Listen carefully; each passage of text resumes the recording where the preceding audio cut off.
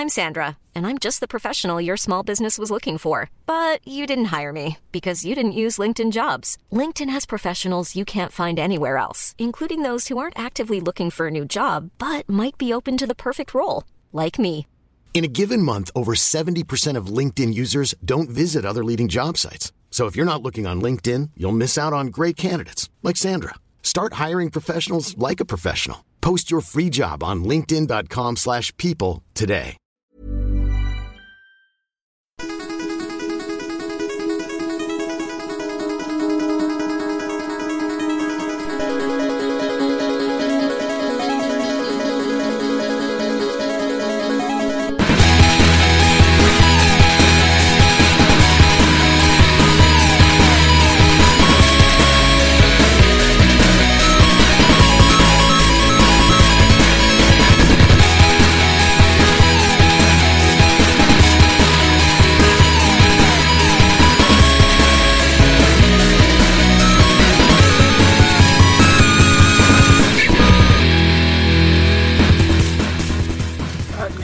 So good. Oh my God. 97. Right, we're going to get that out of the way now before I forget, because as I get further into this sentence, I'm going to forget what episode we were on. Right, we are back. It's Ready Player 2. We've got all the hosts, every host here. I'm going to introduce them in a minute. We are on episode 97. We are creeping inexorably closer to episode 100, which is... Don't make strange movements, Ross. You're distracting me. We're getting very close to episode 100, which is a milestone that I think at one point none of us thought we were actually going to reach. We have planned for episode 100 about 6 different times now, and almost every time we've decided to go on one hiatus after another. But we're here now and we're really, really close. So this is a filler episode in which we're going to talk about very little, just so we can get closer to the magic number. We've got everybody here, and I'm going to introduce everybody just in case you haven't listened to this podcast for some reason before, which would be understandable because we disappear every now and again. I'm Rich. I'm the host. I do apologise for this most of the time that we do a recording, so I'm not going to do it this time. We also have Elle. Hi, I'm 3 raccoons in a trench coat. Okay. We also... Where did that happen? We also have Lewis. Hello. I am also 3 raccoons in a trench coat. Why is everybody... We also have Lee. I have nothing to do with raccoons. Do you own a trench coat? No, neither. Yes, he no, does. actually, We know he does. I think, yeah, it's in my age group, really, isn't it? I should really get one. Well, Lee's just a consummate disappointment. And we also have Ross, who I presume is at least 12 raccoons in a very long trench coat. I'm just one massive raccoon. What? Really long trench coat. It's a sort of life-size raccoon. Disappointed in both my quantity of raccoons and my apparel now. Right.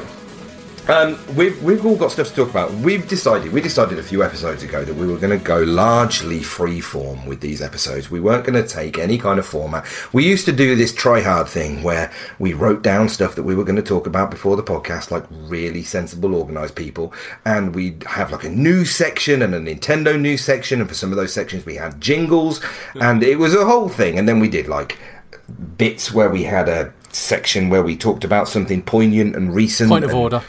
This is not in the script. Well, I'm explaining that we don't have a script. This was the I've been listening back to those old episodes for episode 100 research, and we used to be slick as fuck. What are we now? Well, I mean, a shambles. Oh. A pack of raccoons talking randomly to my friends. So, even though we've decided we were going to go largely freeform, and even though we've decided we're not going to do news anymore, I'd like to jump in very quickly, off the hop, and mention something that one/all of us may not fully be versed in, but something that's happened in the gaming world very recently, which is the Activision Blizzard explosion, internal HR explosion, bleeding into external everybody explosion, where Activision Blizzard have been outed as a bunch of misogynistic pricks. Which is super fun happy times, and has absolutely pissed right over the only game that me and Ross were going to talk about this week. So, look, presumably we've all seen at least a bit of this, right? I sold all my shares. Did you actually have shares? Yeah, I did. You actually genuinely 100% had shit? I genuinely did. I loved Blizzard. Like, I wanted to work there 10 years ago. If you asked, Baby L, where do you want to work? Where's like your dream place you want to work? Oh my God, I want to work for Blizzard. They give you swords if you've been there for 10 years. Like, how cool is that? Yeah. They have betrayed me to my core, and they will have none of my money. I think Baby L dodged a bullet. Yeah, Baby L did. But I don't think I would have looked. What's happened? What's happened? I don't know. All right, well, I love the fact that we are on the absolute bleeding pulse of the gaming industry nowadays. Elle, do you want to give the full form of what exactly has gone on here? Yeah, essentially, working at certain places with Activision Blizzard for some female colleagues has been a very, very negative experience, to the extent where one lady decided to take her own life on one of the business trips. Wow. Okay. There have been descriptions given by people. I'm going to say this right now, like, if this is like content warning, like, skip ahead like a couple of minutes so you can avoid the nasties before I get into the nitty gritties. Yeah, if you don't like World of Warcraft, skip ahead. Like, just skip ahead. Just be like, fuck Blizzard. Like, they're just bad folks now. Yeah, so that over and done with, because I was like, oh my God, I just mentioned someone unaliving. So basically, there were female members of staff who would be micromanaged to a very severe extent, whilst the male colleagues would be off playing video games. There were breastfeeding colleagues who were chucked out of breastfeeding rooms so that people could just have meetings in there. There would be office crawls. Cubicle crawls, they call them, apparently. Cubicle crawls. Nice, lovely little bit of drink and then just crawling around under people's cubicles. The male colleagues would get shit-faced and crawl around. Apparently there must have been like a gap between the cubicles underneath the desks, and they would crawl around and grope women underneath the desks as they went through. And not to mention having intimate photos of female colleagues and just passing them around at the work meetings. So you guys not heard of porn websites? They apparently talked down to the... It was a whole atmosphere. It was an environment where it wasn't only okay, it was actively encouraged to be in this horrifically toxic boys' club. And the worse you could be around female colleagues, and the worse... It was almost a race to the bottom, by the sounds of things. And, of course, this is based on the reports that I've read. Like, I've gotten zero idea how many of these have been... But it all looks very legitimate from where I'm standing, and very much like a huge systemic issue. Activision are being sued by the state of California. Yeah. Like, that's how severe it's gotten. 2-year investigation. If you want to read it, I would suggest reading the court documents, because they go into a level of detail which news outlets won't. Don't read the Activision Blizzard statement that they put afterwards, because it is absolutely enraging. Save yourself the trouble. They basically go, well, some of it's not true. You literally missed the entire point. We're not that bad. Yeah. It's being blown out of proportion. I don't know. Like, intent and impact are two very different things, and you might have meant certain things one way, but they've certainly been taken one way. So cue the a few bad apples conversation now, which inevitably comes out of almost anything like this. But then, so all of this absolutely appalling behaviour has then dredged up the systemic problem that female colleagues had anyway outside of that, which was getting the right earnings for the job that they were doing comparatively compared to their male co-workers, progression within permanent contracts, progression within their job role due to length of service, etc., etc., etc. So there was a ton of that going on at the back end, in which they were being absolutely shafted, and then at the front end they were being treated horrifically, and it was being allowed to happen. And all of this is come out, and now lots of the outlets have essentially said, we will not cover any Blizzard Activision IPs, products, games, services at all. Now we are not touching them until this has all been dealt with, until the problem has been solved. Whew. So that's a whole thing that's happened. What a great day to be a woman again. So that's the thing. So me and Ross have been playing an awful lot of Call of Duty. Oh no! But I don't see. This is a weird thing now because I've seen a bunch of outlets have all said we're not going to be covering anything Blizzard Activision until this has all been dealt with, and they've even decided they're going to take a relatively light touch when it comes to talking actually about the court case and the events, or even sensationalizing things or reporting anything to do with it other than the hard facts to do with the case until it's all been dealt with. So now we're in this position where, well, I mean, what's the right thing to do? Do we talk about it to make sure that the awareness is raised, or I mean, or do you do nothing? Do you say, well, fuck them, they're all obviously bastards? And it's just a weird old situation. Well, that Blizzard were proven to be scum some time ago. That was to do with the. Wasn't that an esports thing to do with somebody? Protests. Oh yeah. And so I haven't touched a Blizzard game since then. Not because I'm principled. Essentially, they. You accidentally didn't touch a Blizzard game since then. Essentially, I think one of the competitors or one of the hosts, commentators, said something that was supposedly political, and Blizzard essentially said, like, yeah, you can't do that, and penalised him for it. I think they might have sacked a commentator, and then the winner of the tournament, the winner of, I think it was an Overwatch singles tournament, they took so they disqualified him and took his winnings off him, or didn't give him his winnings. So there seems like a great big "we're right, you're wrong" ethos over at Blizzard Activision that is aired now, and and it's such a weird thing because this is way back to the Joss Whedon thing that happened very recently, which is.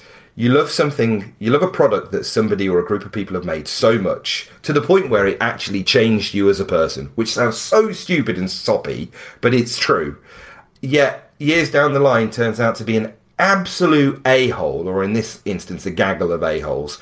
And you sit back and think, well, do I hate that now, or do I not hate that now? Or am I allowed to like that now? I think you're still allowed to enjoy the product, but just with the understanding that it was made in a toxic environment and it will forever be tainted. Yeah. I think that's the whole thing, like with the wonderful Wizarding World and She Who Will Not Be Named. It's like you can very much acknowledge that she is a TERF and separate the thing that she made and what a lot of young people actually got from it, because a lot of the LGBTQ plus community found a home within that intellectual property. And not to take away any of their feelings, like completely own that, like that's yours now, it doesn't need to belong to a TERF. It's your own thing. You can just choose not to support them fiscally, or you can choose to speak out against them. Because, I mean, it's not like you're going to run out and buy another, 6 copies of the same game that you've just bought, or you bought years ago. It's the same. An author is only responsible for part of the story. When they put the words on the page, when you read them off of the page, you're responsible for that part of the story. I mean, a similar thing happened fairly recently with Scott Cawthon, the guy behind the Five Nights at Freddy's series. Oh, really? So it basically came out that he was donating a significant amount of money to Trump and anti-LGBTQ politicians. I mean, that's a slightly but it's different the same matter thing. because it's slightly different because he's also donated a lot, 3 or 4 times that amount to children's charities and LGBTQ charities, for instance. So, I mean, that's a bit of a tough situation.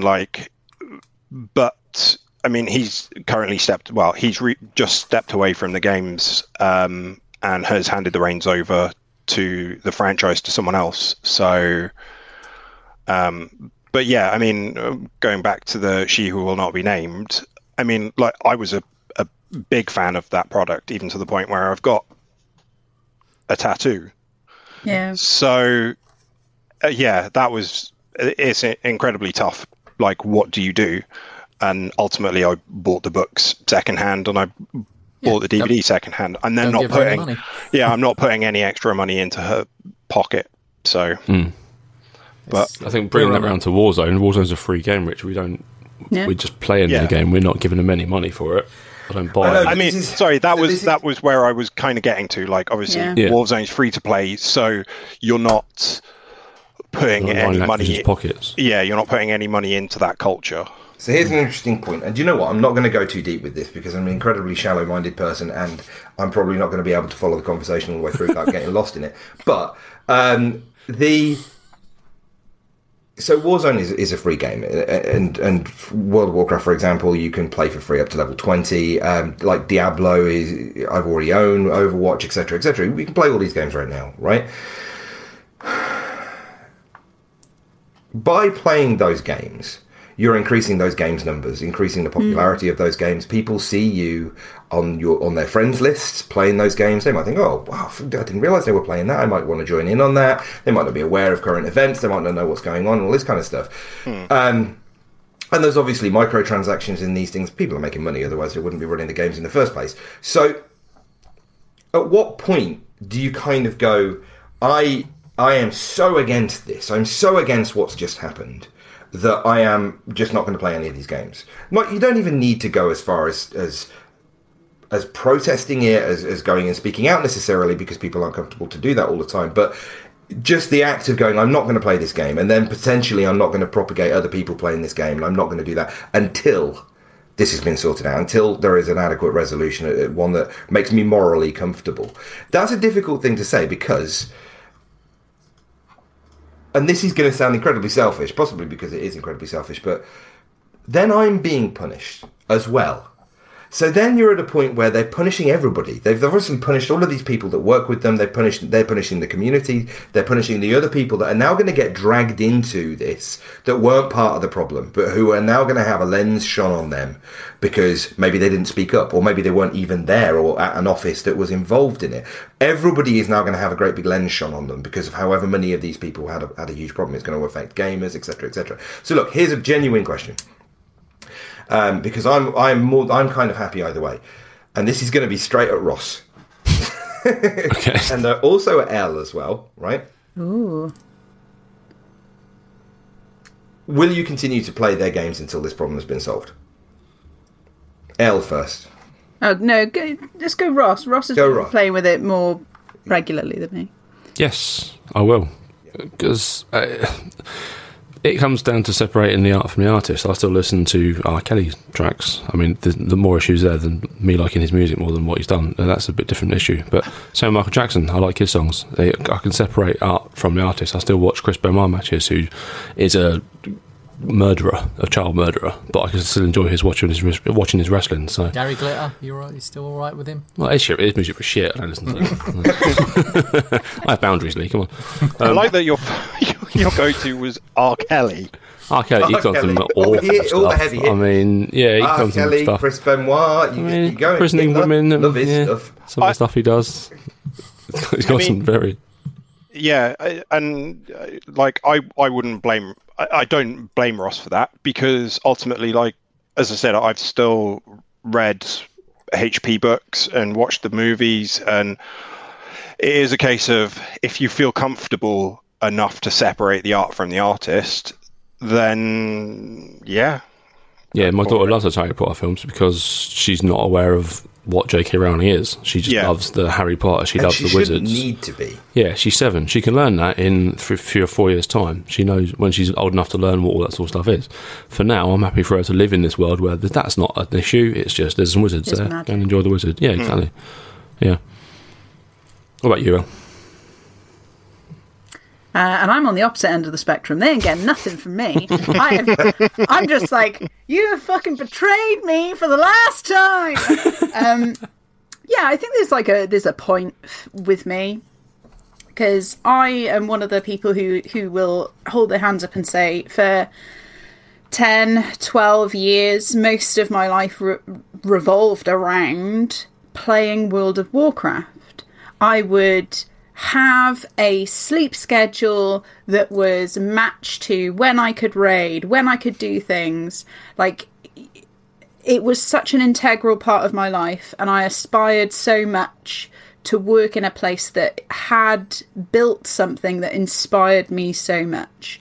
To have people build something with very, very little, from what I can ascertain from everything that they've fed back of forming Blizzard, in terms of Chris Metzen being just some guy in a coffee house drawing wonderful bits of art on napkin papers and being employed because just happened to be there and happened to get caught up in this wonderful fantasy of, let's make a video game, let's make something big, wonderful. Wow, what a world. And to have something that has inspired me quite considerably and has provided me with a sense of home and a sense of community, to find rot within something so core to yourself, it would be disingenuous to my personage not to rip it out in its entirety. To the point where I'm done. I think there's boundaries that you have to set in life, and this is one of them, until they address it in a way that is meaningful and actually shows considered growth. Because I think that's the thing. People do make mistakes, and 100%, I'm a person who believes that people can be at their lowest point and build their way up. I want to see that. Until they get to the point where it's like, okay, you understand the weight of the environment that you've built, they'll get nothing from me at all whatsoever. And not only the impact that it's had on the people directly, the impact that it's had on the people that work there, the people that had to experience it, the co-workers who are no doubt now going to be feeling guilt because it's something that they didn't experience directly, but maybe they should have been there to support the people that were experiencing it. They didn't notice, they weren't paying enough attention. And then on top of that, all of the girls and women who are watching what's going on, who are aspiring to move into the gaming industry in some way or another, who are now doubting their choices and wondering, what are they going to do? Is this the right path for them? How bad is this in other companies? It's horrible. It's absolutely horrible. It's a weird. So for me, I went through something. So what you've just described, Elle, I went through not too long ago. So anybody who knows me knows that I am one of the biggest Firefly fans that you're likely to meet. So, and I rewatch that show multiple times every year. So since everything's come out about Joss Whedon, I haven't watched Firefly. I haven't touched any of the properties. I haven't. And for me, that's a weird thing. There is so much Whedonism in other things that I've done. My book has got a lot of that kind of the character interactions and stuff, and a lot of that was kind of from him. From the stuff that he'd made before and the interactions that he wrote in his characters, and it had an impact on my life. I love the show, I love the characters, I love the brown coats and everything that comes with it. And this happened, and I went, whoa, okay, what do I do now? Is it okay for me to like this now? Yeah. And then when you're watching it, it's always in the back of your mind. Was he being an asshole to her when this scene was shot? Were these people being bullied with what, and it taints everything. It makes you feel bad, and you get past it obviously, and it's not personally me that's been affected by it. It's all these people that have had such a horrible time with him, but still, you feel bad. You feel an essence of guilt then watching this, which is why I'm in the middle, right? So Elle's got one extreme. Ross is like, I don't shoot people. It's fine. Everything's okay. Lewis, have you got a particular take on this? I think it's just down to your personal choice, and I don't think there's a wrong answer. I think anyone that criticizes someone for choosing one way or the other isn't adding anything constructive to the conversation. So, like I said earlier, I wouldn't criticise Ross for listening to R. Kelly or watching Chris Benoit matches, and I certainly wouldn't criticise Elle for cutting all ties with Activision and Blizzard, because they are personal preferences. I mean, again, as I said, like, the main one for me was Harry Potter, and it's, what do you do? Like, I probably haven't watched the films or read the books since a lot of the stuff about Rowling came out, or since she started, and I probably won't support any of the further products, but that doesn't mean that if someone said, like, oh, should we watch Prisoner of Azkaban or whatever, that I'm not going to say, well, no, you have to start from the beginning and watch all of them all the way through in one sitting. Yeah. So, extended version. Yeah. No pauses. Get your peas in now. No drinks for anyone. Yeah, it's a tough situation. I think the main point is it's just going to end up being, it will always be a personal choice.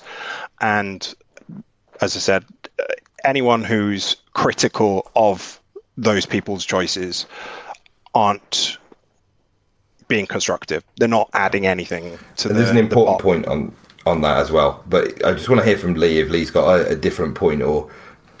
Yeah, I as I listened to what Lewis said then and agreed with everything he said, I was mulling over how I felt about each one of these questions, and it's quite interesting because the last time that Activision and Blizzard were in hot water over the Hong Kong protests, I stepped away completely from all of it, and I felt uncomfortable playing any of their games. But and I'm also somebody that condemns Ms. Rowling for what she's her opinions. I think it's, she's a despicable person personally. But saying that, we've just started a Harry Potter watch through. But like we said earlier, she's not getting a penny out of me. I proper pirated all of those. Brilliant. Brilliant. Ethical pirate, well done. So I think there's an important point here, and this is something that needs to happen. What we've just done is something that needs to happen, because the way that you as an individual react to these things happening in the industry is important, but the way that you talk to other people within your circle of friends and within your peer group about these things that are happening is also really important, because you need to understand the way that other people are reacting to things. And it sounds so weird, and there may be non-geeks listening to this podcast. Why are you even here? We do. Who don't understand why people are getting worked up about these issues and social issues and social issues and things like that. They're an important part of our culture, of the way that we grew up and the things that we learn, and a lot of our character, our moral choices and other things have come from not the games necessarily, but the interactions with other people that we've had playing these games. And to have, and not just games, but all kinds of media, sort of books and films and shows and everything, they all help us grow who we are. And then our interactions with our friends about those things, and it grows and it becomes a much bigger thing than the original source material. So not having these conversations and getting shut down because of it is the worst thing that can happen. Having these conversations, even if you have opposing opinions, in fact, especially if you have opposing opinions, is important, because the universal thing that all of us agree on is that what they've done is terrible. And we now need to come to terms with it and react in the way that we feel is appropriate, which is really good, and it's brilliant. This is the way that adult discourse is supposed to happen, which is not the way that it's going to happen on Twitter.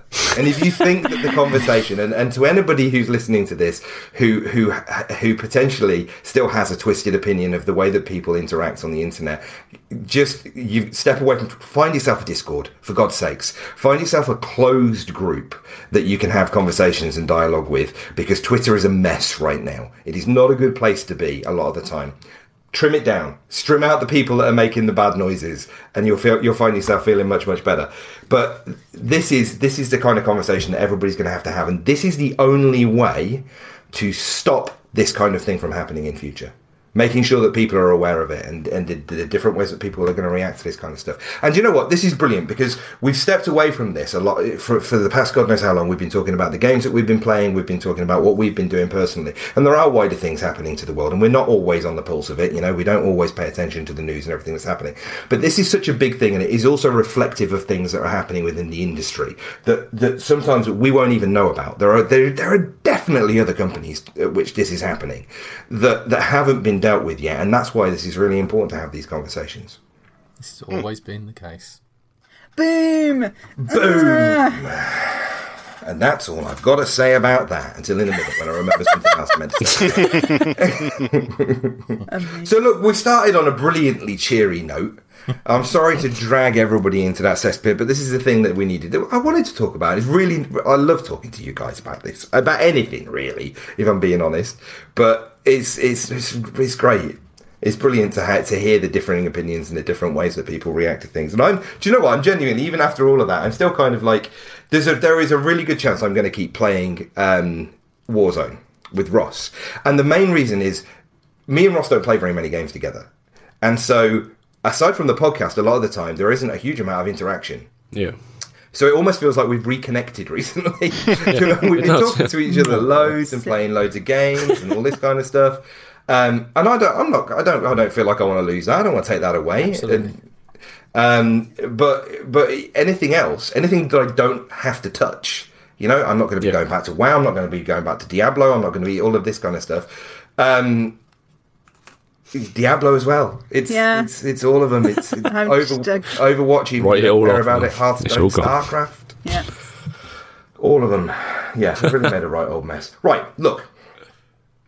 That's the thing. That's the thing. That's the topic. That's our serious grown-up topic for the year. Yeah, done. Promise not to talk about anything. We're on a serious topic. Look at us go.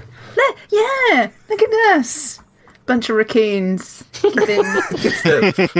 Just an entire sack of raccoons talking the political intricacies of the gaming Setting industry. The worlds to right. Amazing.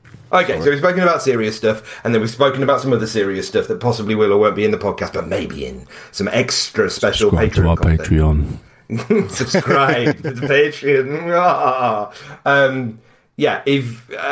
So if you don't know, which you're about to know, because I'm going to know you, we have a Patreon page that is like super cheap. Like, what is it? £2 a month? £2. £2. That's cheaper than Lee. Yeah, I'm free. That is cheap, right? And that it's only a tiddly bit, and that helps go towards our hosting costs and cost of the software that we use to record the show, cost of wax for Ross and Lewis's heads. A very shine. Look at this shine. Patreon content that shine. Give me a look now. Are you getting self-conscious now, Lewis? No, it just goes. It's just little bits. We are not making bank out of this show. We made peace with the fact a very long time ago that we are not. This is not a career. Do it for the love. This is fun. There are no prospects in this long term for us. We just really enjoy doing it. But if you would like to join the Patreon and get some extra content that you cannot get just through consuming the regular podcast, then feel free to hop along. Or if you just want to support us, then that'd be brilliant as well. So thank you very much for those people who have already signed up. Patreon.com/ReadyPlayer2 to the number 2. Thank you, Ross. Smashing. I was just about to say, and I'll find the link and say it at the end of the episode. But you beat me to it. We'll do that as well. Things. Okay, so there's been serious things that are happening, but that's all right because we're going to talk about some game stuff. And I've played loads of things, but not a lot of it is brand spanky new. In fact, basically all of it is brand spanky really old. I would imagine that everything that Lee's been doing is brand spanking even older. Much more. Oh my word. Right, Elle, we're going to go to you first, if that's all right. Oh my god. Oh, okay. Is this unpreparedness? No. Oh my god. I've played 100 hours worth of games since last we spoke. Holy crap. Oh my god. So essentially, my PC's getting on a bit, and I wanted to be able to play more crunchy games. My PC's named Momji. She's been with me for a very long time. But because of everything, graphics cards, all the components of PCs, prices. So I went over to the dark side, and I've signed up to do Shadow, because I know that's something that we did previously. Oh my god, it's so good at the moment. Really? Holy shit. So, quick question. How long did it take from you signing up to actually get your PC? I signed up in December. I got access 3 days ago. Jesus Christ.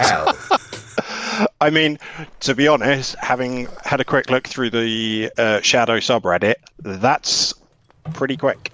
Some people are waiting anywhere from 18 months to 2 years. That's a little bit of lag. Holy shit. It is, but now that I've got my grubby little paws on it, I have been able to play Baldur's Gate 3. Which that was such a build-up. I build up for Baldur's Gate 3. Honestly, Elle. I've been waiting to play it for so long, and I love it so much. Are you going to be Star Citizen or something? No, God, no. Of course I was going to play Baldur's Gate 3. I've been waiting for so long. Oh my god, it's so good. It's still in alpha. How is it still in alpha? It's been out for ages. Finish your goddamn game. I've spent 50 hours on this, okay? We're only in chapter 1. I can feel myself going pink.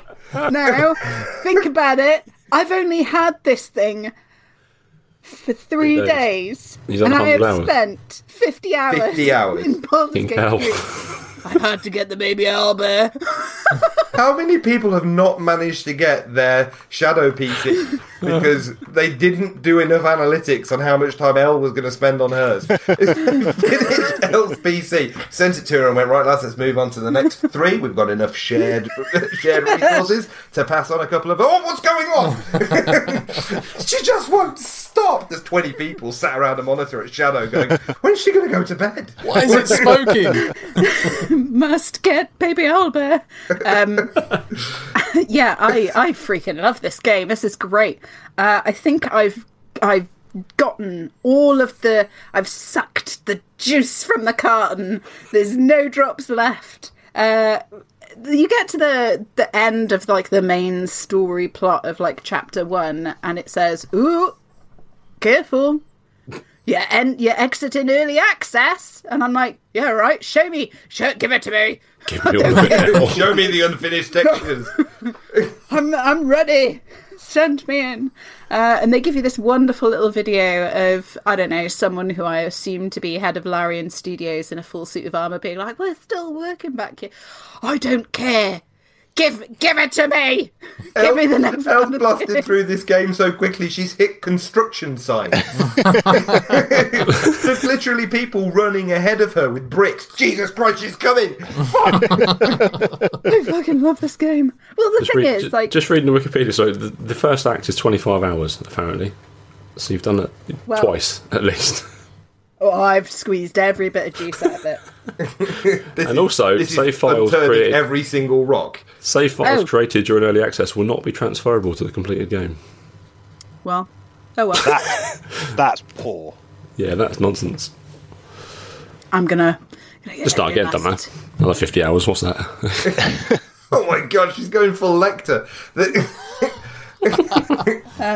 Yeah, I freaking love this. The dialogue's amazing. The story's amazing. I mean, you were going to shove me into, the Forgotten Realms. That's me done. I'm like, yes, this is amazing.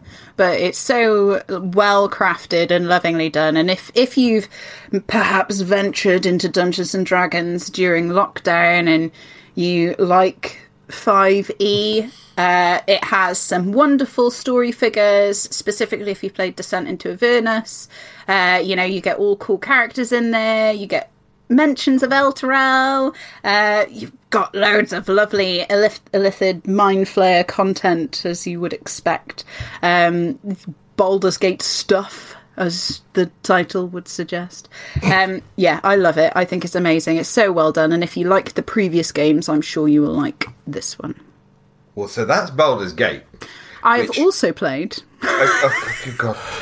All right. How have you found time to play anything else? Before you've got 2 days and you've done 3 days and you've done 50 hours, how have you played anything else? This was before I got my Shadow. I played something that wasn't as crunchy. Okay. Oh. How is Shadow itself? 50 hours, Rich. I think it's all right. She's got her money's worth from it. Yeah, I have got my money's worth. They gave me the second month for free. So I was like, okay, yeah, sure. I don't know what they've done, do they? I don't know what they've done now. Well, they've created a monster. So I've got my iPad, which I run it on. I have my lovely little Bluetooth stuff. Play it on iPad. Yeah. Patreon content. Oh my God. Showing us all this stuff. It's all Patreon content. So go over there. I'm just scoot it in. Yeah. It's fucking amazing. Yeah, it's fantastic. I mean, I streamed it off of my phone onto my TV, so I was sat there and I was like, oh, playing it on the TV. That didn't work so well because obviously this doesn't have so much crunch in it, and I've not found a way to mirror my iPad to the TV yet. Yeah. But being on the iPad is amazing because if you think about the footprint of an iPad, I can chuck that in my bag and go anywhere I want. Yeah. Just gaming PC on the go. It's absolutely phenomenal. And the actual app itself, the Shadow app, doesn't eat through my iPad's battery as much as I thought it would. I can get like a good 4 hours, 5 hours, maybe 6, I don't know, out of playing a decent whack game just on my iPad. That's pretty good. My daughter plays Roblox on iPad and it kills it within an hour or two. It's wild. Absolutely wild. I love it. Man. The future is now. See, this is really... So we were having a conversation, myself and Lewis were having a conversation yesterday about how the player experience, the user experience of streamed games hasn't greatly improved since OnLive. So, and we were talking about OnLive in a vaguely favourable light, but OnLive crashed into the scene like a wet fart and made virtually zero impact whatsoever, other than with people like me who actually spend money on it. But it had the micro console that you could plug into your TV, and you could start playing streaming games directly to your TV. You could do it through your phone because there was an app. You could do it on your PC. Brilliant, off you go. I played several games entirely all the way through on OnLive, and there were there are artifacts and glitches and pops and stuff like that. But largely, it was pretty good, really, especially considering we're talking 8 years ago, maybe now. Yeah. And broadband connections were not what they are now. Yeah. And Wi-Fi performance was not what it is now. And so fast forward all the way to today, and streaming games, even streaming games from my PlayStation locally to my PC, the lag on some fast games is pretty bad, and that's wired in. So the technology doesn't appear to have improved or like that much. And then Lewis did something, yesterday, which just dropped straight into this conversation. Now we have two people who are both playing streaming platforms. Oh God, I don't know where you all are. Both playing, I'm voguing now, both playing streaming platforms, and they're actually working, right? Wow. It's not like I'm not playing FPS games, but I will be venturing into GTFO when I can kick my Baldur's Gate 3. Let me know when you give that a go, because I've been waiting to give that a go for ages, and the only other person who could potentially play it with me, which is Drew, won't, because it's scary. Oh. You're just shooting shapes. They're just different shapes. Well, they are people-shaped. And scary shapes, though. They try and use their teeth-shaped things to bite your face-shaped thing. Yeah, pull trigger, be fine. It's just another head clicker. So you've been doing Shadow, which you had to wait an inordinate amount of time for. And for anybody out there who doesn't really know, Shadow is a game stream service, but instead of like GeForce Now or Stadia or PlayStation Now or any of those where you can only play the games that are on that platform. So with PlayStation Now, you can only play PlayStation Now enabled games through PlayStation services. With Stadia, you can only play games that are being created and set up for Stadia. For GeForce Now, it's a similar thing. Shadow is one of the only ones out there, and there are others, but Shadow is one of the only ones out there that basically just gives you a full virtual PC online and lets you stream anything that you want. So you can install anything that you want on this PC, and you can use it to play your Origin.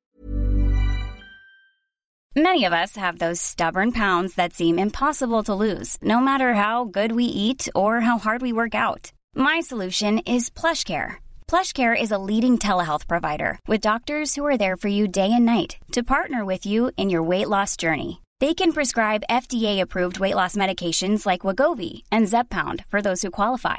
Plus, they accept most insurance plans. To get started, visit plushcare.com/weightloss. That's plushcare.com/weightloss. Hi, I'm Daniel, founder of Pretty Litter. Cats and cat owners deserve better than any old-fashioned litter. That's why I teamed up with scientists and veterinarians to create Pretty Litter. Its innovative crystal formula has superior odor control and weighs up to 80% less than clay litter. Pretty Litter even monitors health by changing colors to help detect early signs of potential illness. It's the world's smartest kitty litter. Go to prettylitter.com and use code ACAST for 20% off your first order and a free cat toy. Terms and conditions apply. See site for details.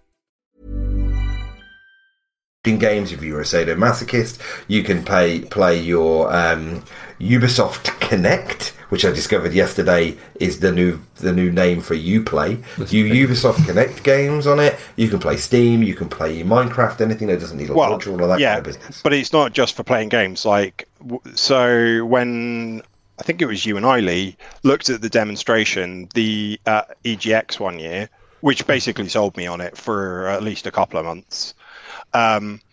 They were showing off being able to use like the full fat version of Adobe, not Acrobat, Premiere, Premiere, or like arty-farty shit on like productivity, on like a tablet, or playing. I think it was Need for Speed. On Ultra, on like a ridiculous kind of £100 laptop from Tesco's that would never work anywhere else. So it's more than just a game streaming platform. Like, it is a full working high spec PC. Well, and this as well. So Al, how much, if you don't mind me asking, how much are you paying a month for this? I have no clue, because I pre-ordered it back in December. I think it was £13, so $12.99 to like pre-order it. A month? I thought it was like 27 quid. Yeah, I paid $24.99 2 years ago. Oh. Okay. So I bought it like my first month, which was $12.99, and then since then they've changed their pricings because I was signed up to pay $12.99 per month. So you locked on that price now? No, they went, we're really sorry, we're improving our services, so our price is going to go up. And I'm like, oh, that's sad. So, sorry to interrupt. I think they do like different tiers now. So you can get the tier that Ross and I used, which was, I think it was like a 1080. Yeah. And that's like £15 a month, or you can have like a big boy one, which is like a 3080 or whatever the equivalent, and that's the higher price. So even if it is 25, even if you go for the full fat whack massive mama jama job and it's, let's say, £20 a month, right? A gaming PC nowadays with graphics cards being the price that they are at the moment is going to set you back, what, 1,500? Yeah. If that. Yeah. So 1,500 divided by £25 a month. You would have to play on Shadow for 60 months in order for it to cost the equivalent of buying a gaming PC. Yeah. And they will always add improvements. So as new technology comes out, which is inevitable. So I will say that they did have the different tiers when I subscribe to it. Right, okay. I chose Shadow Boost. No idea what that means. Sure, yeah, whatever. The one that was $12.99.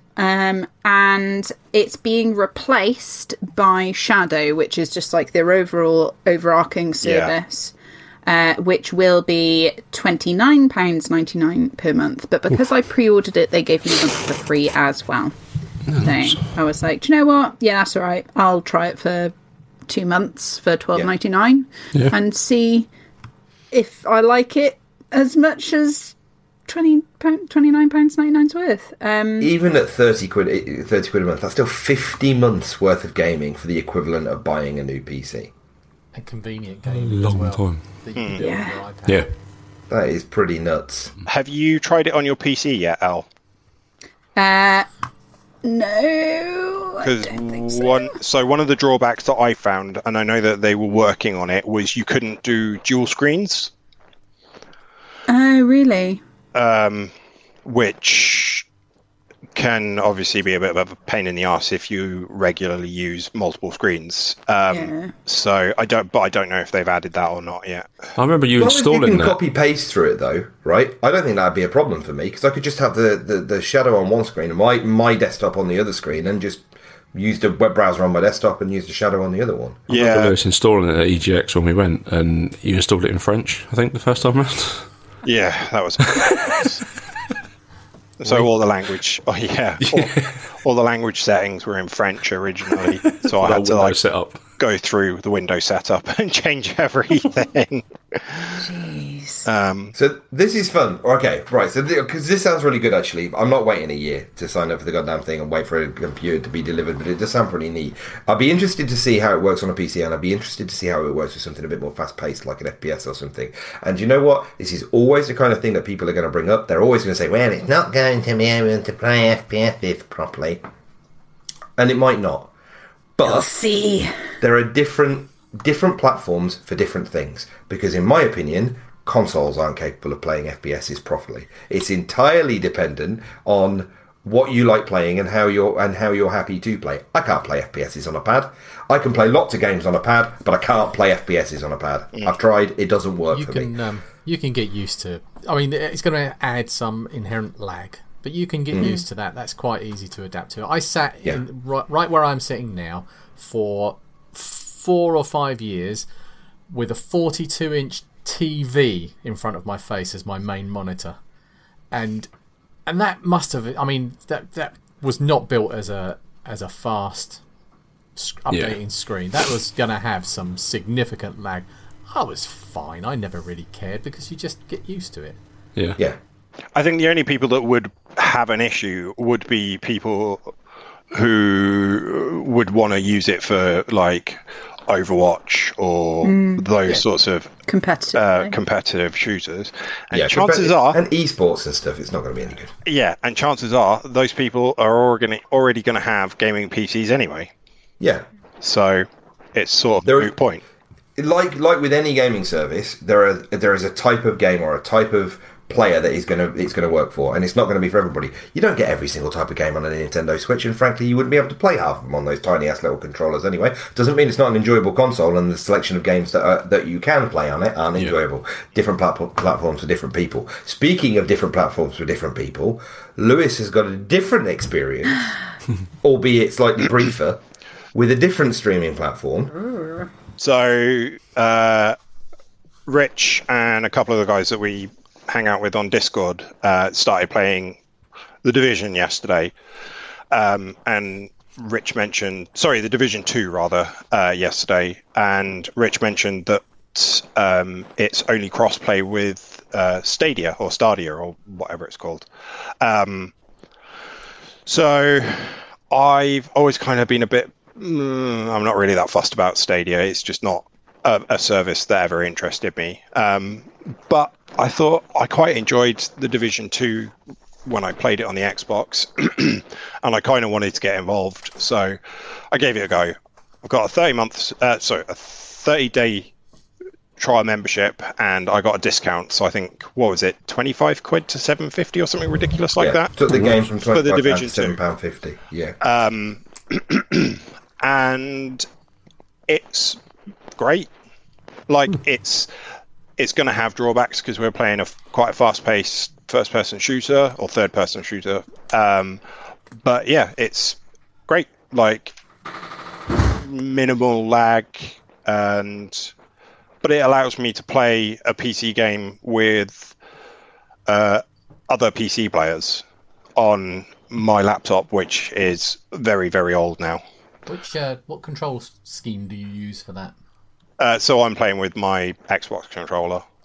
I've got a Stadia controller. Do you want it? Oh, yeah, that would be lovely. Thank you. I'll send it to you. Smashing. Oh, live stream trading. I love it. Well, it just means that I need to get the Chromecast and I can play it on the TV then. So that'd be good. You can't have my Chromecast.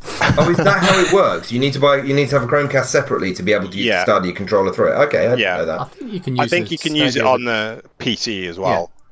Yeah. But yeah, it's great. Like it's with a lot of these services, like I found in the past. I mean, I use GeForce Now, and that was for a couple of months, and that was a bit of a ball ache to use, having to find your games and stuff, and you can only play games that are on their service that you already own. But with Stadia, like it's kind of like using Netflix. Like I literally open up the Stadia website, open the press play on the game, and I'm in the game. Like I went through the process yesterday of signing up for Stadia, buying the game, and getting through the tutorial of The Division 2 before some of the guys who already had the game installed. Jesus.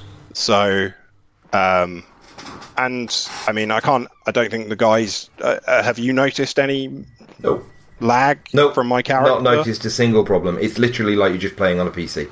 So yeah, I think my main criticism of it is the catalogue is lacking. Like there's just not enough games, and the games the that are Pro on is a scam. Yeah, in my opinion, the Pro is a scam. So you have to pay for Stadia Pro, which is what Lewis did, and that reduces the cost of certain games that you have to pay for, like the Division 2, down from in this instance £24.99 down to £7.50. Now we're pretty sure that even if he cancels his Pro subscription or allows it to lapse after the 30-day free trial, that he retains access to that game. I think that's right. We think. Yeah? Yeah. That means that he's bought a game for £7.50 that he doesn't have to retain the subscription for and can continue to play it long after he's stopped paying the monthly fee. He can just play this game on Stadia like that. Yeah. Now, if you just had 5 or 6, 7 games on there that you wanted to get and you signed up to the Pro and bought all of them, or if they were on offer and you just signed up and bought them when you needed them or something, and then had them in your library, you could fire it up and play all of these games without having to have a subscription at all. That being said, there are a bunch of games that you get for free as part of the Pro subscription. And apart from Hitman, which is the new Hitman series, the ones that they've wrapped up neatly into one great big mega game, the Hitman 1, 2, and 3, that they've kind of turned into a single World of Assassination game, I can't think of a single game on the Stadia Pro free games list that I would want to play. No. There's no AAA games in there. There's nothing that's got the gravitas that makes you want to sign up to the service as a subscription service. They are missing their killer app. That's what they need. They need something on there like Doom or something like that. I mean, there's Cyberpunk on there, but it's not a free game. Like you still have to pay $60 for it. So they need a draw. They need something that's going to get people to sign up. So I was looking into it last night, and I think their main draw to it is Ubisoft Plus, which is another subscription service that then gives you access to all of the Ubisoft titles. So that's like $12 or $14.99 a month. On top of well, I don't know if you actually have to have a Stadia Pro subscription. If you don't, then I'd probably consider it, because I could then pay. Say I had it for 2-3 months. That's like what, £45, and I could probably play. Well, I would be able to play Watch Dogs Legion and Assassin's Creed Valhalla. Yeah. And you'd have access to all the Division games and DLC, presumably. Yeah. Plus like Ghost Recon Wildlands, and there's loads of games that you'd get access to. I mean, I think I had a look, and there's like quite a few, probably 20 or so big kind of AAA Ubisoft titles on there. So yeah, I need to find out whether you need to have the Stadia Pro subscription to be able to play all of the Ubisoft games if you have the Ubisoft subscription as well, and that might be the way that they're trying to go. But I think all of this is going to get completely shaken up, or potentially is going to get shaken up when Netflix drops whatever the heck they're doing with game streaming. Because they're and I would imagine, true to their tradition of disrupting things, I would hope that they're going to have some kind of model that is going to shake up the way that everybody's doing things. I would hope. But at the minute, as far as I'm aware, they're leaning into the mobile gaming thing, which is going to be streaming mobile games, or at least giving you access to mobile games or pay for mobile games as part of your Netflix subscription. Now, whether that involves having to download the game to your phone and playing it natively on your phone, or whether the intention is to stream it the same as you do with Stadia or something like that, they haven't made that clear yet. I think it's still in the early days at the moment. Yeah. It's going to be interesting to find out what they're going to do with it. What a time to be alive. Yeah. Games streaming all over the place. Well, games for everyone. I mean, cross-play. I'm playing one game cross-play with you, and I'm playing one game cross-play with you.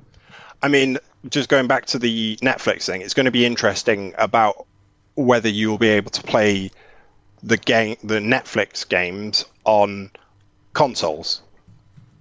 Because obviously Netflix is available on the PlayStation platform and the Xbox platform. Yeah, and that could potentially cause a problem. Yeah, so I could potentially see them coming out with a Netflix box of some variety. I need more little boxes by my TV. Anyway. Flixbox? Wait. No, they maybe shouldn't be. We were actually talking about we were leading up to talk about The Division 2, which is so good. So funny. There are 4 of us playing it in a squad, and it is so good. It's so funny. We're blasting through it. Me, Rich, and a couple of other guys, and it is absolutely brilliant. Like, that is probably the best 750 that I've spent for a long time, because I have laughed so much in the last 4 or 5 hours over the last couple of days, if that.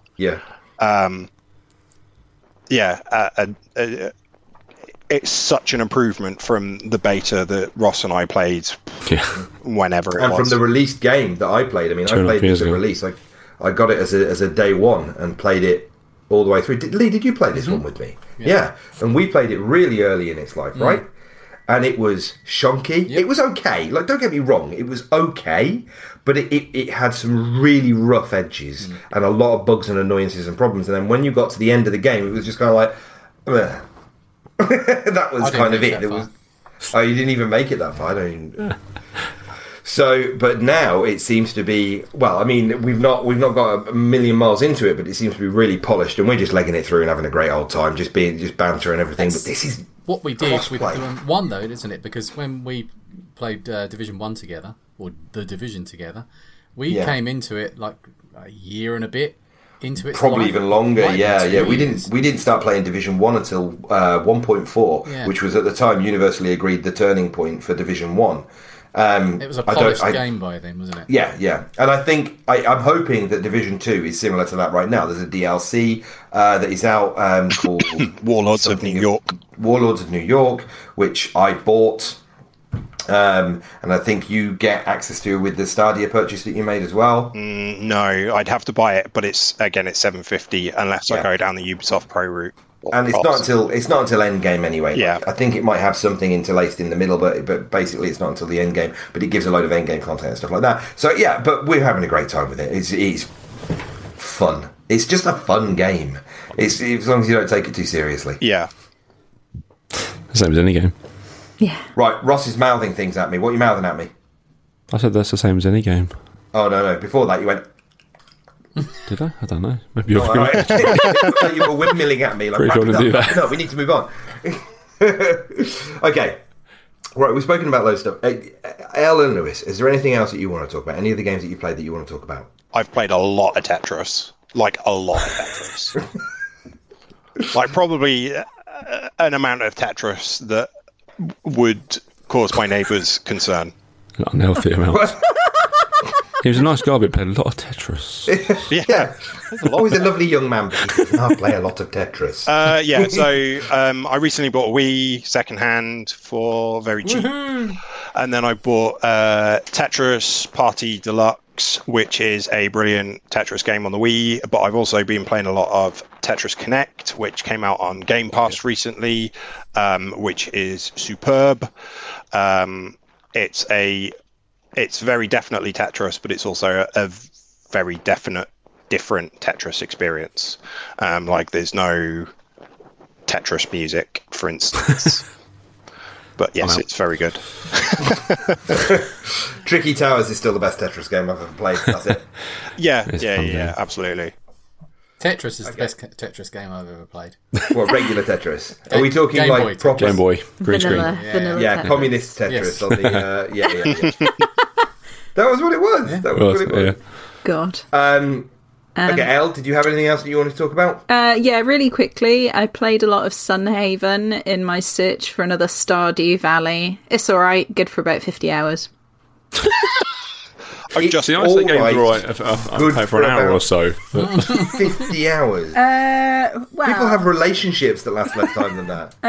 let's go down and see, because it's just under 50 hours. How much did I play on it? 49 and a half. 3. 48.7 hours. Jesus. Close. It's also one that is not finished yet, and I squeezed every drop from it, and I was like, yeah, it's alright. I'm done. How privileged are we as gamers that we get to go, I spent 50 hours on it, it's okay. Yeah. It's alright. It's okay.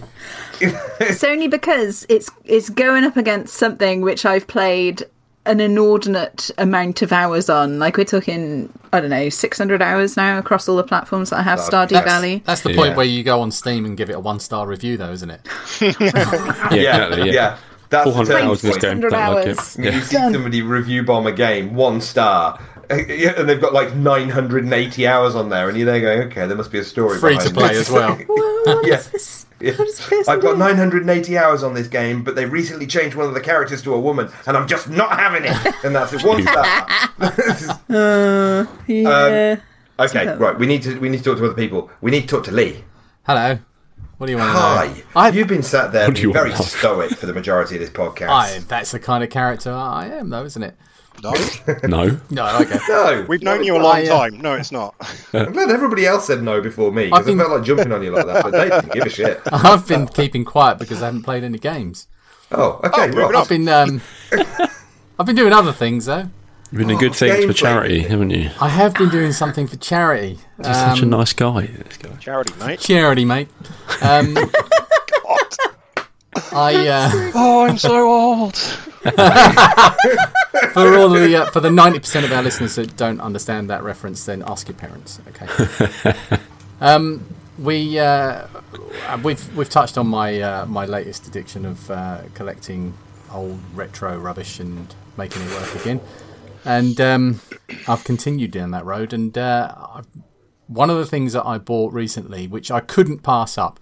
Now, actually, I've got a question for people here because I'm a little bit older than some of you, and I'm aware that you might not have come into the gaming sphere at the same point in time as I did, and possibly not at the same point as I did in my 20s.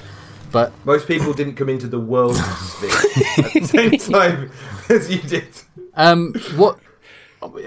So if we go around, Ross, what was your first games console computer? C64 was the first thing I played games on. Love it. So did you go from the C64 onto an Amiga? No, I went straight from that to a Master System. That's backwards. Anyway, They were cheaper, probably. Lewis? I think it was probably an NES with Mario and Duck Hunt Multicart and this is- Zapper. Much earlier than I thought. Okay, Elle? So it was the PC, was my first gaming foray. And the very, very first game that I can recall that I played on the PC was an arcade game called Dig Dug. Oh, okay. Good game. Rich, It's a where good was game. your first... I think I know, but... We had a Binatone TV Master. Oh, I've got one of those down here. A Binatone TV Master, which literally the only thing that I'm ever aware that it played was Pong, or a dodgy rip-off of Pong. But the main console, the main gaming thing that I remember was my Dragon 32, which I still have. Oh, there's a piece of history, a bit of Welsh history. Yeah. Okay, so when I entered the computer world right back at the start when they were invented, basically. So, but the ones that I'm really fond of are the Commodore machines, and I was on the Amiga, the Commodore Amiga side of the fence, and there is rumoured to be a bit of a division between the Amiga fans and the Atari ST fans. I never really experienced this because I didn't know anybody with an Atari ST, and I think that is mainly because just basically where we live is quite a smallish community, and the community of people that I knew, gaming community people that I knew back then, all just got into the same game system at the same time, and so nobody got into the Atari ST. But anyway, we kind of were a bit sniffy about the Atari back then. And kind of unkindly, because it was fine. It wasn't as good, but it was fine. And recently, I spotted on Facebook Marketplace an Atari STE, which is a bit more of a souped-up one further down the line, for very little money, and decided I can't really pass this by. So I bought it, and I've done some repairing on it, and I've had some fun with it. And it sparked something off. I then went and bought an Atari 2600, which is the first games console, basically. For those that don't know, it's the first games console that you could plug a cartridge into. There's Pac-Man? That's that? Yeah, Pac-Man came out on it. Yeah, it was a terrible version, but Miss Pac-Man's good. Pitfall? Was that there as well? Sorry? You could plug the cartridge into the Dragon 32. What year were both of these? I don't know about the Dragon 32. I'd imagine the Dragon 32 was probably 82, 83. The Atari 2600 was 1977. Yeah. Oh, wow. Which was a similar year to the Binatone. And I can remember going round to a friend's house, and I must have been about 10 or something, and playing it on his Atari 2600, and it is actually a system that I'm quite fond of, and I did really want to get hold of one, so I got one. It cost $200 at release in 1977. $200. Yeah, that was a house back then. The equivalent is $850 now. Well, it's certainly a car. Wow. So I bought a working one, which is always a bit of a disappointment to me. Because I really enjoy fixing things, and I've done this with quite a few of the systems that I've got sitting behind me. I got the Saturn and I got the Dreamcast, and I fixed them, and then I put them in the box and I played them. Send me that Saturn. So I got another one. I actually won a bid on another Atari 2600 on eBay that I knew was very broken. Talking to a friend on Twitter, somebody, a friend of the show, actually, Gothmog Plays, Matt. I don't know if it's Matthew or not. I should ask him, really, shouldn't I? He decided that he was going to give me another Atari 2600. And I felt a little bit uncomfortable about this because he's a very generous man who has also given me a PS Vita, and I have sent him some other stuff as well. Is he buttering you up for something? I don't know. Yeah, I'm beginning to wonder whether he was in at one point. Are you being group? Lee, we need to call the authorities. Yeah, I'll show you on this. If you're in trouble, I'll show you on this doll where he touches me. He's a genuine. I think we're well past grooming. He's definitely sounding like somebody who's angling for a reach around. I'm just telling you now. No, I don't say a bad word about him. He's a really nice guy. So he agreed that if he sends me the Atari 2600 and I make a video, part of the deal is I have to make a video on it. I can sell it for charity. Nice. That's well good. And he's chosen the British Heart Foundation as the a worthy as cause. the recipient. Yeah. So what we're going to do is I have to fix it, which I've already done.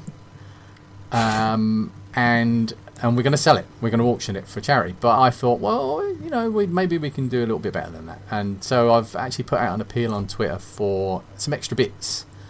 And I did have the... there it is. I've got Lee Legion Smith, at Lee Legion Smith on Twitter.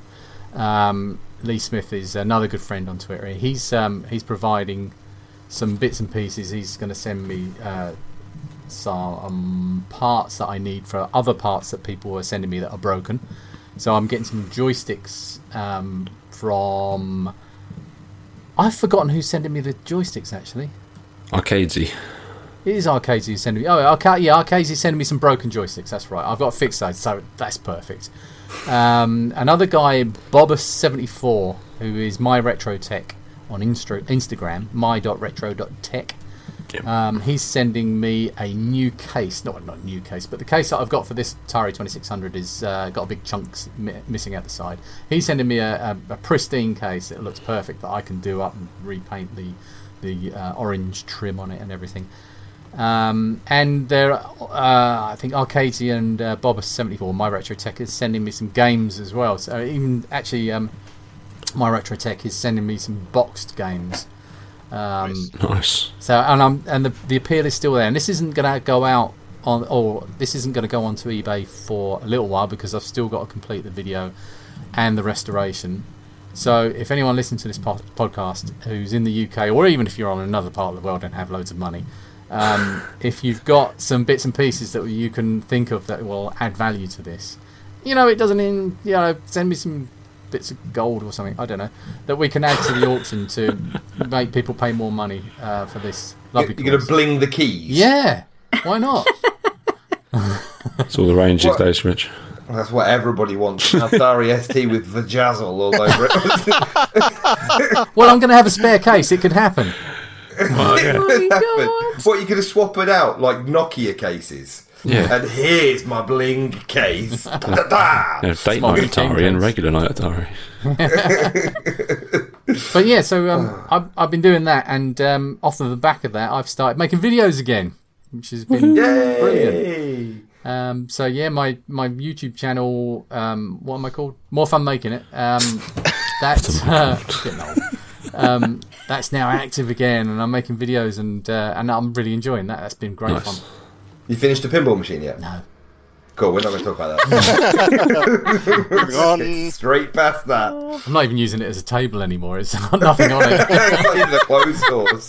Beer won't sit on it. It's really bad. No, it's on a slant. It's really awkward. By design. That's brilliant. That's amazing. Well, if anybody's listening and wants to somehow donate / surreptitiously get Lee's address, then then let him know on Twitter. Yeah. Have you changed your actual Twitter handle now? Are you like at More Fun Making It? No, or... I'm at ZZ Lee ZZ still. BOG. And you've got the 500 subscribers as well. Yeah, I've just got 500 YouTube. subscribers on YouTube. Just that was. I loved your tweet saying you posted the $4.99. $4.88. I nearly unsubscribed to you. If I'm being do you know who did unsubscribe to me? Lewis. Oh, you bugger. Yeah, So it did good. make me laugh. Oh, I love that both of you said I nearly unsubscribed. Yep. You did it. Lewis, going where other podcasters dare not tread. Balls fucking deep on the unsubscribe button. It was really nice because, after I saw it, I looked at it and I thought, oh, God, $4.98, course. Yeah. And then I got a notification. Lewis Knight has subscribed to your channel. You little dyke! Damn kids! That's brilliant. Oh, you're doing good things, like actual humanitarian things. Yeah. Philanthropist. Yeah, I'm not so sure about that. I'm having fun. Oh well, at least you're hiding behind doing humanitarian things in order to feed your own addiction. Yeah, there's a thin veil of That's moral fine. That's all we can ever hope for. I don't even have a thin veil. It's all moral ambiguity and playing Activision games over here, mate. Oh, wow! Oh, my God. Is there anything else that you wanted to talk about, gamey-wise? No. Gamey-wise or retro-wise or anything-wise? I've recently been told that I might have... I might be completing my collection. Ooh. What do you need? Well, now, there's a negotiation that still needs to happen regarding that. I think maybe we should take this offline. Okay. No, let's do it online, because then you can't back out the deal. No, I'm definitely probably maybe. No, that's fine. We were having a conversation the other day, and I was, how's it going? How are things? What have you got? And what haven't you got? I can't even remember what we were talking about at the time. I can't. It was this morning, but yeah, I can't remember. It was a thing. Was it this morning? Yeah. Jesus. And as it turns out, the only console that he's missing at the minute is an NES. Yeah. And as it turns out, in my garage, nice. I have an NES complete with some actual games and the light gun, the Duck Hunt light gun. Oh my God. The whole 9 yards. And I also happen to have, as luck would have it, a Dragon 32 that hasn't been turned on in the better part of 6 years, and I am fearful of doing so. I need somebody with the expertise and patience to solder things to possibly fix it up. There was a trade to be had. Trade to be had and a deal to be done. Yeah, exactly. It was wheeling and dealing. Nice. Possibly not really wheeling and dealing. I mean, this sounds like a really rubbish deal, because Lee gets an NES and gets to fix something. Yeah. I did explain this. And you get something back that you've already got, but in slightly better condition. That works, and I get the knowledge that somebody is getting entertainment and enjoyment out of something that I've just had to sit in my garage doing nothing at all. So Perfect. What I thought I could do to sweeten the deal was give you this. This is a ZX Dandinator. And it's actually for the ZX Spectrum, and it replaces the tape deck, so it allows you to load things like you would from a tape deck. Now, obviously, you're not going to have, or you might have the tapes and things, but the chances of them working after all this time is going to be quite slim. This will actually work with the Dragon 32. And you slip in a memory card with all your games on, and you've got an earphone port on there. You connect the cable to your Dragon 32, and then away you go. It's got a little LED screen on it and some buttons to navigate. Wow. And then you can scroll through and pick the game you want to load, and then load the game. It goes, exactly that. Oh, that was an entirely accurate and true to form modem/game loading noise from the mid '80s. Lewis. I don't know what face you're pulling there. It definitely wasn't a Doctor Who intro. Yeah, it was 100. Yeah, very similar to that. I think we need to move on. Okay, right. That's all your stuff and exciting things that might be coming my way, which is going to be great. Ross, have you got anything that you want to talk about? Any games? Anything? Nah, I played Warzone with you. That's about it. Brilliant. Thanks for turning up. It's a game rife with cheaters, and it ruins the game for me all the time, but I still play it regardless. Rife with cheaters, rife with misogynists. Yeah. It's just a great game.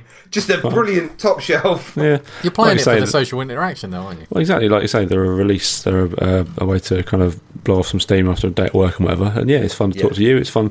Like we played last night with a couple of my mates, and I play with my brother-in-law normally. I don't ever speak to him outside of Warzone. Never speak to him at all. He lives just around the corner. I never see him. I see him every Wednesday, every Sunday. You ask me. Yeah. Sounds ideal. We speak for 4 hours every Wednesday, every Sunday, playing Warzone. And perfect. It's good. Yeah. I will interact with you if you are entertaining me or enabling my entertainment. Exactly. Other than that, fuck off. Yeah, apart from that. Just because I married her doesn't mean I need to interact with you. Exactly. That's perfect. Yeah. So yeah, I'm playing a lot of that, basically. And it is good fun, regardless of what people at Activision do in their offices. Yeah, or anywhere. Well, yeah. What we're up to. Yeah. I've played UFC 4, which is the worst copy and paste of a game I've ever played. And I've played every NBA game for the past 18 years. I was going to say. I've played all the ball sports. They've managed to copy and paste but take stuff out somehow and make it a worse game than the previous generation, which is like some feat, actually. That's quite impressive to do. That's copy and paste without formatting. Yeah. That's what that is. Yeah. They've taken out all the presentation part of it. It's all you're left with. Pace without style. Yeah, it's just two-man fighting. I like the whole presentation of the whole thing is what I get into it for, and it's not there. Rubbish.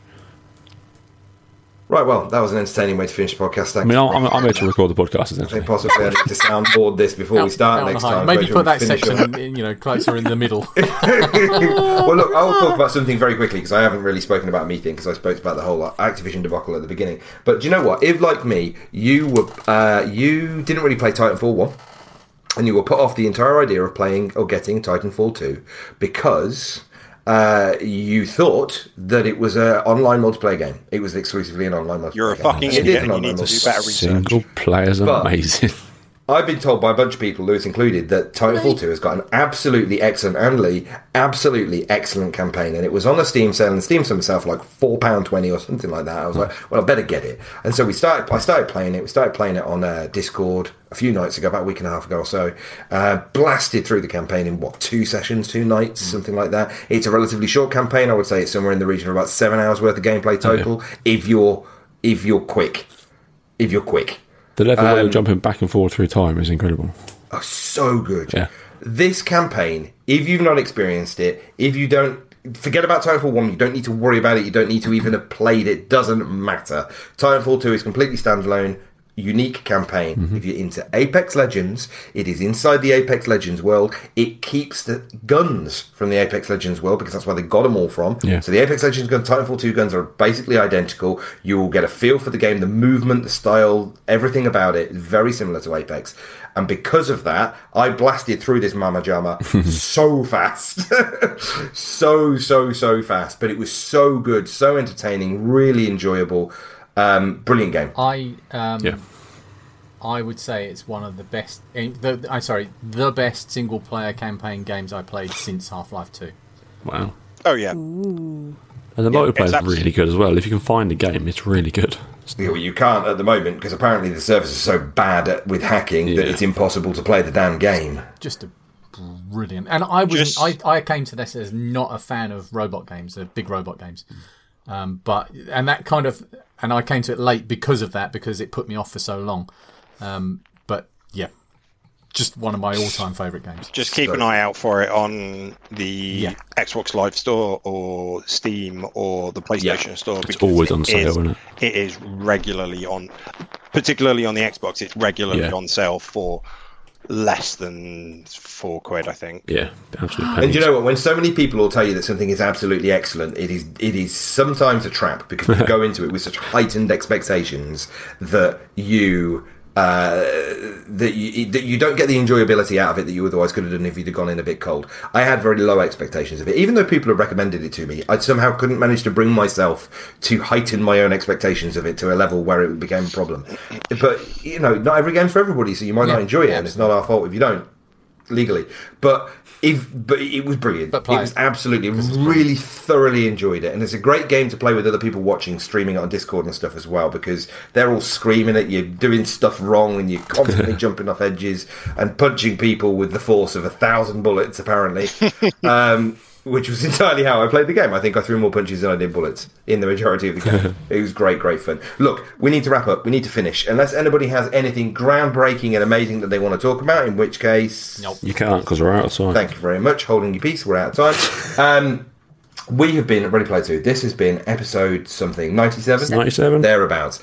Episode 97. You can find all of us at ReadyP2 on Twitter. You can find me at Zebwen, that's ZEBWEN. On Twitter, you can find Lewis at Nuka Kong. You can find Elle at Escaping IRL. You can find Ross at Rossbelt1984. And you can find Lee at ZZ Lee ZZ, and more fun making it on YouTube. Brilliant. And do find him if you've got anything, or if you've got any interest in the retro stuff that he's doing for charity, because we're going to want people involved in it and bidding, if nothing else, in getting the hype out there so that he can get a great load of money for charity, and you get an amazing piece of memorabilia that has, with all the videos and everything to show how it all happened. We've got to go, because we've been here a million years, but we will be back soon with another episode on our trudging way to episode 100. That's what I have to consider. I just said nice. You said things as though I don't know what's going on. Not necessarily with us. So just a quick shout out to our Patreon subscribers or Patreon supporters. So that's Christopher Coleman, friend of the show. And me and Elle. Brilliant. Yeah, those are the But yeah, you can find us on Patreon at patreon.com/ReadyP2, the number 2. Yeah, we've not really publicised it as too much yet. No. But we will do. I don't even know how Chris found us. Well, he stalks us. But thank you very much, Chris. Chris has always supported us. Mm-hmm. He's been a staunch supporter of Ready Player 2 since the early days, so thank you very much, Chris. And Elle, and Lewis, who have also been staunch supporters so much as they turn up every week. Right. That's it, we're done. Ready Player 2, episode 97. Elle, sing us out. Thank you very much, everybody. Good night. Good night. Night.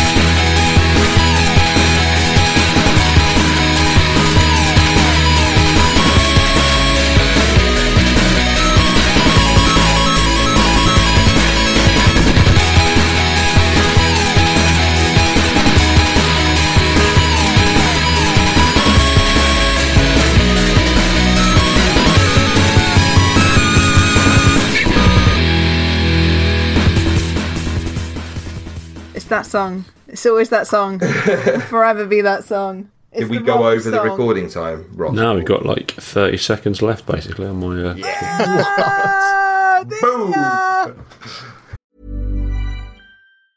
Hi, I'm Daniel, founder of Pretty Litter. Did you know cats tend to hide symptoms of sickness and pain? I learned this the hard way after losing my cat, Gingy. So I created Pretty Litter, a health monitoring litter that helps detect early signs of illness by changing colors, saving you money and potentially your cat's life. Pretty Litter is veterinarian developed, and it's the easiest way to keep tabs on your fur baby's health right at home. Go to prettylitter.com and use code ACAST for 20% off your first order and a free cat toy. Terms and conditions apply. See site for details.